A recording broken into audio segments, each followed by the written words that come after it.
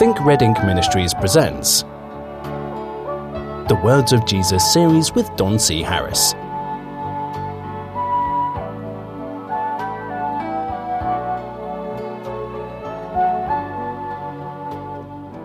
Hello friends, Don Harris here with Think Red Ink Ministries, and we're continuing with the series, The Words of Jesus. And we're still on chapter 2 as the discussion continues. It keeps opening up to new things, and so we want to chase them as best we can so that we can get a good foundation as we continue. It was all about John the Baptist baptizing Jesus in the Jordan, and it's all about beginnings, isn't it?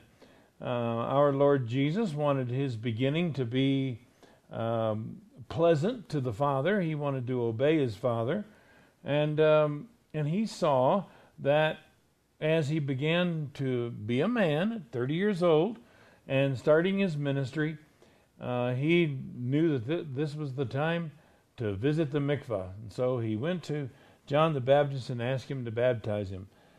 We talked yesterday about how John was a little confused about that. What's the deal here? Why is it that you're asking me to baptize you?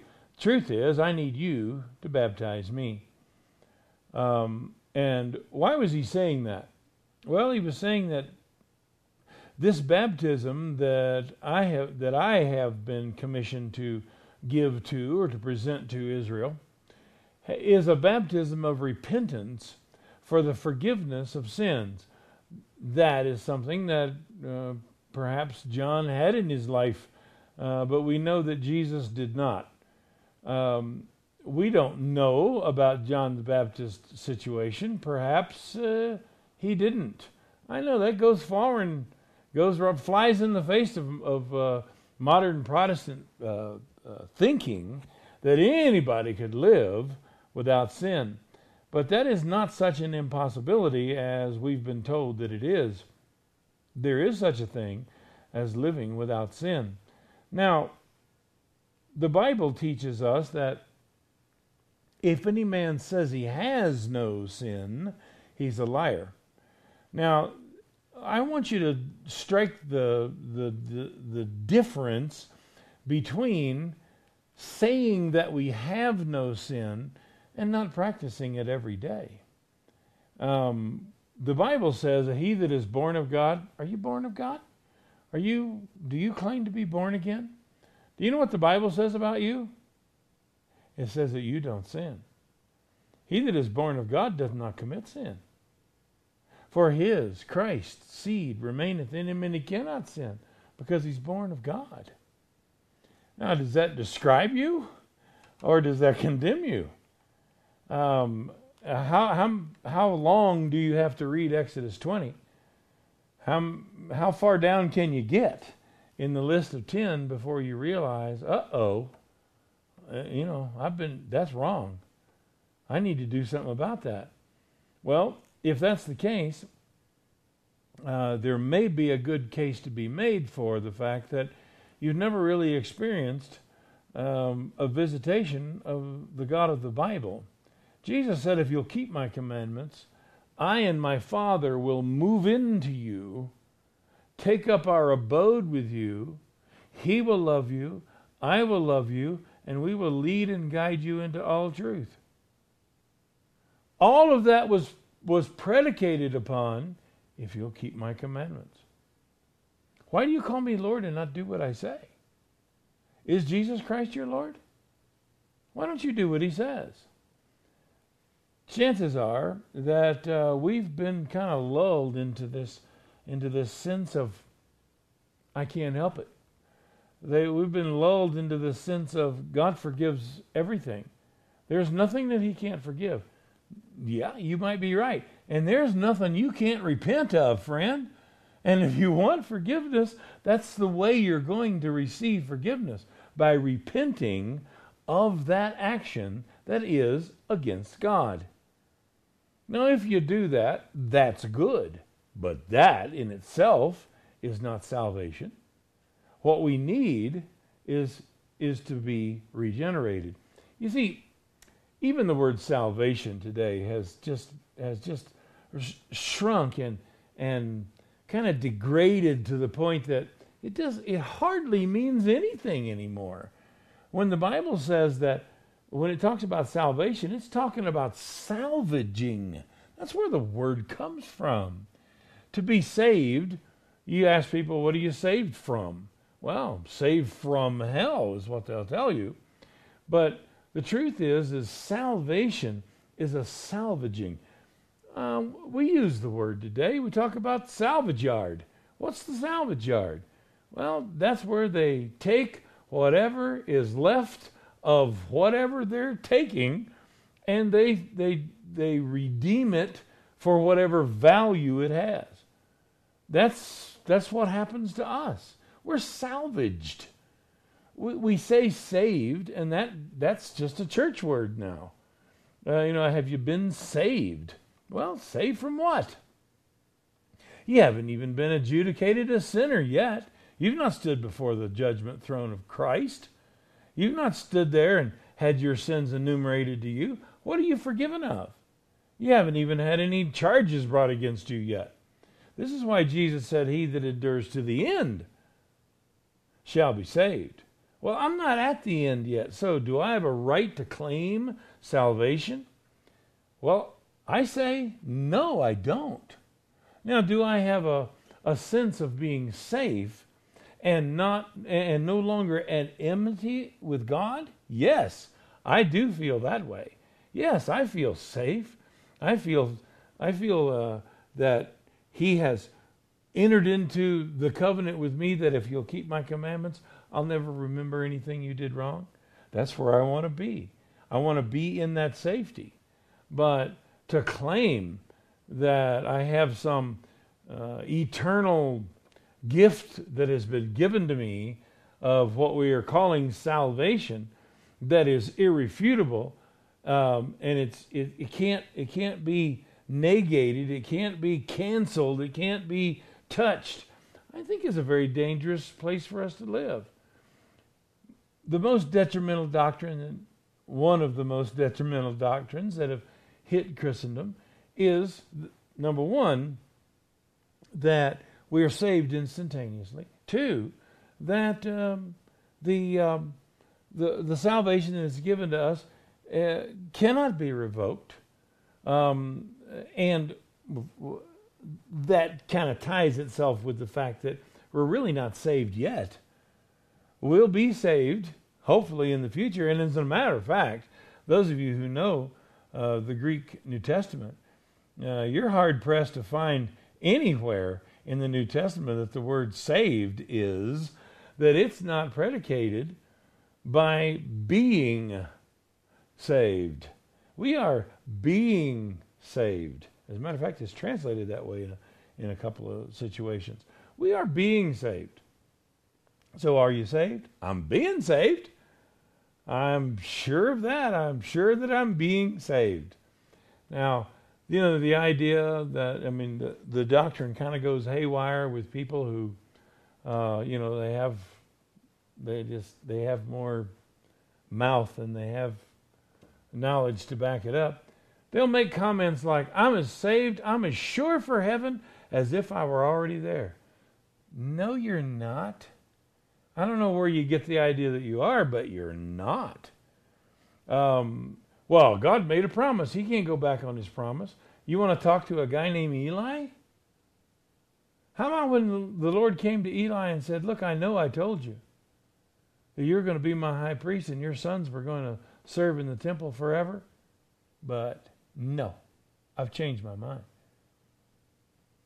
I've changed my mind. They're not going to do that anymore. Well, don't you think Eli had the right and the privilege to say, now wait a minute, you promised. He could have, I guess, because indeed he did promise. Indeed he did say so.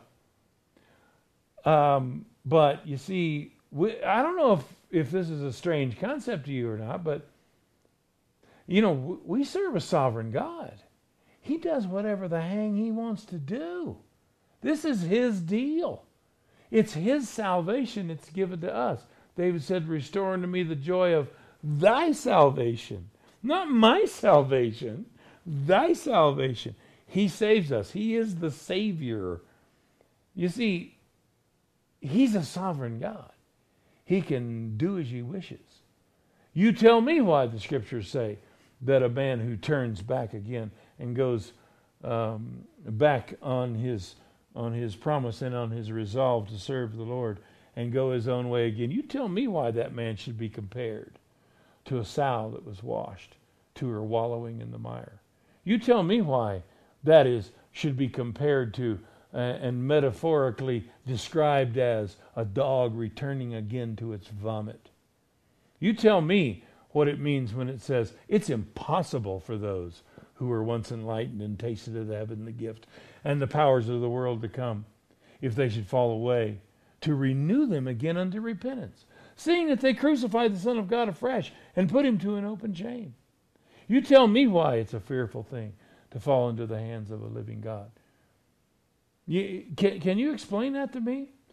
You can't explain that to me shaking your finger in the face of God saying, you promised, you promised, you promised. I went down the Roman road. Says right here, believe in the heart that God raised him from the dead, thou shalt be saved. I don't think you understand who you're dealing with. I don't think you understand what a kingdom is. You think that God is the president of the Christian world? He's just the president? You think that's what it is? You think that he has to submit what he does to some congress of believers out there that decide whether or not he has the power to do whatever it is he has to do? No, you see, the problem is we're Americans. We don't understand what it's like to live in a kingdom. We have a father who is a king. He does whatever he wants to do. The law is king. Thomas Jefferson's famous speech of Rex Lex versus Lex Rex. What is that? That is, the law is king or the king is law. And he said, we want the world to know that as far as the United States is concerned, the law is king. Well, yeah, so isn't that the way it is everywhere? No, it's not. In a lot of countries, in a lot of places, the king is law. What he says goes. Well, welcome to the kingdom of God. We have a king that wants things in a certain way. And friend, you're either going to please him or you're not going to please him. Thank God that he sent his son to this earth to try to make intercession for us, to help us understand these things. He says, you want to please our God? Here's what you can do. You can keep his law. Keep his law. He'll be happy with you. Once you do that, now you've opened the door for regeneration. You can actually become a different person. But you're going to have to please our Father God, and you're going to do that by keeping the laws of God. Jesus, knowing this, was the very reason he looked at John the Baptist and said, no, I don't have any sins to repent of or have remitted in my life. But this baptism thing, it becomes us. It's what we should do. And so John baptized him. And I can just see the situation not long after that, where you have Jesus standing there with walking. After he comes up out of the water, he walks over to the shore, and they look up and they see the Spirit of God descending like a dove on him. Jesus is well aware of what this is all about. This is the transference of that water baptism to the baptism of the Spirit of God. Now Jesus, his whole purpose in life is, if I can get people immersed in my name, immersed in my nature, if they can understand that I am here to show them the way this is to be done, then we're going to be able to accomplish this thing called redemption. We're going to be able to fulfill what the Father has been trying to do since Genesis 3:15. And it had to be a wonderful day. I mean, it had to be one of the greatest days in his life. Hang on. It's going to get even better. What is that? The voice from heaven. It cries down through, just cascading through the clouds into the ears of every person that's there. And just probably vibrating the soul out of this little dove sitting on Jesus' wet shoulder. This is my beloved Son, in whom I am well pleased. He started his ministry with the Lord's pleasure in his life. Friend, do you know how many people I know and have met over the years of my experience in the church that have started their Christian life by doing the best they can and getting forgiveness, extracting forgiveness from God, waking up on Monday morning and realizing I'm the same as I was Sunday morning. They go to their preacher and they say, hey, what's the deal here? What's the deal here? I got saved. I got baptized. I got the same problems today that I had Saturday night before I decided to come here Sunday morning. What's going on? And it's sorry to say, but our preaching population, our repertoire of ministers on the earth, I don't know where they get these ideas from, but they really should be ashamed of themselves, because they find a poor soul in this particular condition, and they're wanting him to be a Christian. He wants to be a Christian, but frankly, I don't think they know how. I don't think they understand it themselves. So what they do is they give them trite answers. And they say, when you hear within yourself that you're not a child of God, that you need to be saved, that you need to forgive your sins forgiven, that's the devil speaking to you. Now let me just jump out of what I'm saying right now. You can chew on that, push it over to the side, hold it as a cud. We'll be back to it in a minute. There was a time when Jesus cast demons out of a man. And the Pharisees said, he doesn't cast out devils by the Spirit of God, but by Beelzebub he cast out devils. Now, what were they saying? They were saying that it's the power of Satan that is casting this devil out. Do you know what Jesus said after that? Well, he interrupts this thought with, you need to know that a kingdom divided against itself won't stand. And this thing is flawed politically, it's flawed logically, but let me just deal with this situation spiritually just a moment. And that is, you need to know something, Mr. Pharisee, Mr. Scribe, Mr. Sadducee, church member, reverend, pastor, priest, whatever.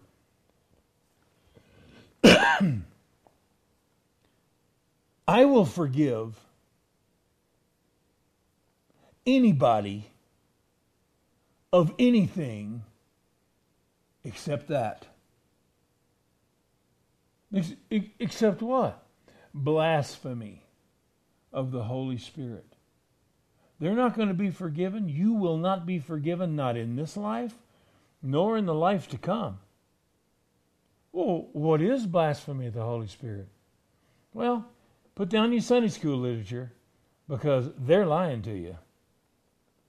The Scriptures make it very, very clear that the blasphemy of the Holy Spirit is taking the works of God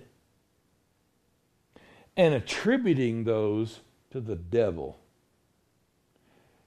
He doesn't cast out demons by the Spirit of God. He cast them out by Beelzebub, the prince of the demons. What did they just do? They just blasphemed God. They blasphemed the Spirit of God, which are one and the same. Jesus says, I'll forgive anybody of anything except that. Now, there's been a lot of speculation as to what is the blasphemy of the Holy Spirit. The hell dodgers out there who are scared to death of going to hell, and this is their whole impetus, their whole motivation in being a Christian. This is what makes them tick, is figuring out how little I can get by with and still not go to hell. And unfortunately, there's a lot of those out there. They're like the people who call the insurance company and says, what's the basic minimum I can get here? Well, do you want insurance or do you not want insurance? Well, I just want to get the basic. Not one penny more than I have to spend by law. Well, this particular fire insurance that you're trying to buy from God, you're going to be really disappointed at the deductible. It's really going to be bad when you have to make a claim. However, blasphemy of the Holy Spirit, attributing the works of God to Satan, is something that you'll never be forgiven for. Now, let's go get the cud that we pushed aside a while ago. The poor sap that comes to church and gets saved, and he gets baptized, and he gets on the church roll, and he is trying to go the right way. He's trying to do the right thing. He's getting bad information from the church is what he's getting. But he doesn't understand this. He thought there was a change involved. He's right. He thought that he was going to be a different man. He's right. He thought his life was going to change. He's right. But nothing has happened. And they go to the pastor, they go to the preacher, and the only advice they give him is, my friend, you need to just have faith in God. Now, let me tell you about the little choo-choo train. Faith, fact, and feeling. You see, feelings come afterwards, and all the rest of the stuff. And, it has nothing to do with the way you feel. It has to do with the promise of God. You believe in Jesus, right? Yeah. Well, what did he say? Did he say he was going to save you? Yeah. And he pointed at little scriptures, and they said, did you do this? Yeah. Did you do that? Yeah. Well, then you're saved, whether you feel like it or not. Well, why do I feel like this? The devil is lying to you. Let me just talk about just a second how stupid that statement is. So now it's the devil's ministry to tell people that they need to be saved? Now it's the devil's ministry to say you have sins in your life that you need to repent of? Now it's the devil's ministry to say you need to seek God with your whole heart? It's the devil's ministry to do this? This is what he's whispering in people's ears? That they need to be saved? Really? Why don't you just tell that guy the truth? Hey, preacher, why don't you just tell him the truth? That you feel that way every Monday morning yourself. Because nothing has changed. Something needs to change within you. And you don't know how to do it. You know you're called of God. You know God has called you to be in his kingdom, but nobody told you how to answer, did they? They told you how to shout. They told you how to raise your hands. They told you how to praise God. They told you how to, say thank you, Jesus 150 times, or to sing songs or hymns, or, change all your car radio presets to Christian radio stations, or, quit wearing those kind of breeches and start wearing these. Quit wearing those kind of dresses and start wearing these. They tell you all that stuff. But nobody tells you how to answer the call. Do you know how to answer that call in your life? Somehow I feel like God is I just feel like I need to belong to him and to his kingdom. Good for you. I love hearing that. That's exactly, you're listening to the voice of God when you hear that. That's exactly what he says to people. You need to be a part of my kingdom. I want you. I need you. I love you. I want you in my kingdom. I'm calling you. Friend, I don't have to know anything other than some of the red ink in the Bible that tells me many are called? Many. Not all. Many are called. Many are called. If it was all, he'd have said all. Look, if you feel that tug within your spirit, you feel like this is where you need to be and where you need to go, you're one of the elect. You're one that God wants in his kingdom. Man, not everybody's got that. Not everybody has heard that. Not everybody has felt what you felt. But here's where you're going to mess this up. You're going to go to the church leadership, and they're going to tell you stuff that doesn't make any sense whatsoever. And they're going to tell you that if you don't believe it, you don't have any faith. You can't apply logic to God. He does things that are illogical all the time.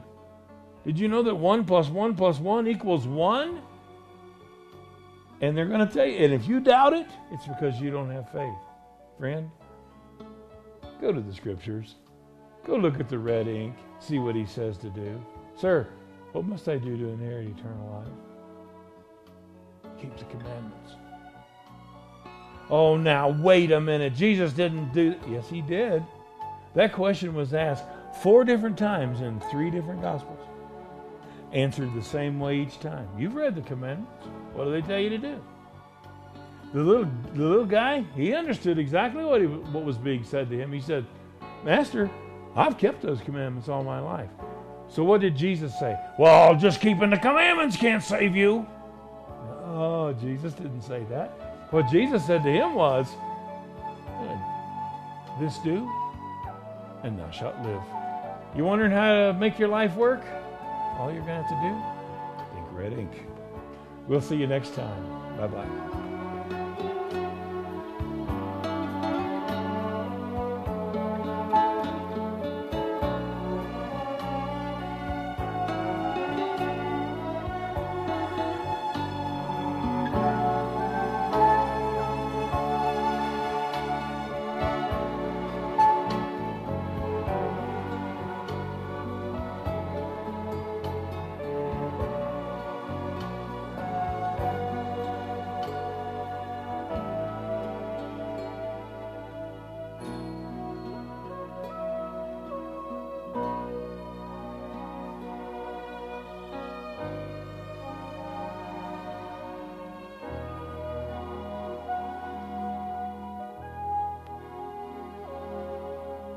You've been listening to Don C. Harris of Think Red Ink Ministries.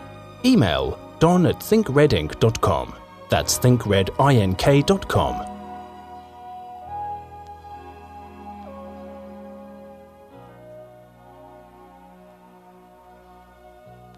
Join us again for the next episode in the Words of Jesus series.